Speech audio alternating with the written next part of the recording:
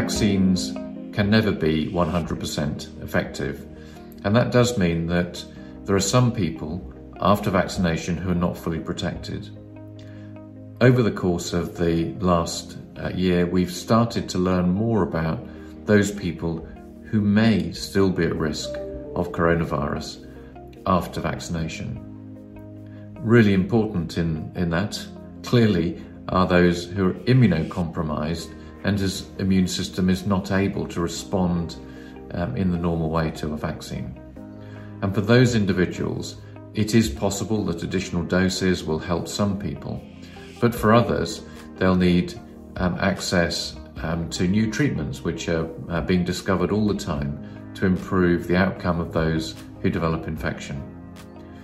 So we shouldn't expect vaccines to protect everyone, but for the vast majority of the population, they are lifesavers.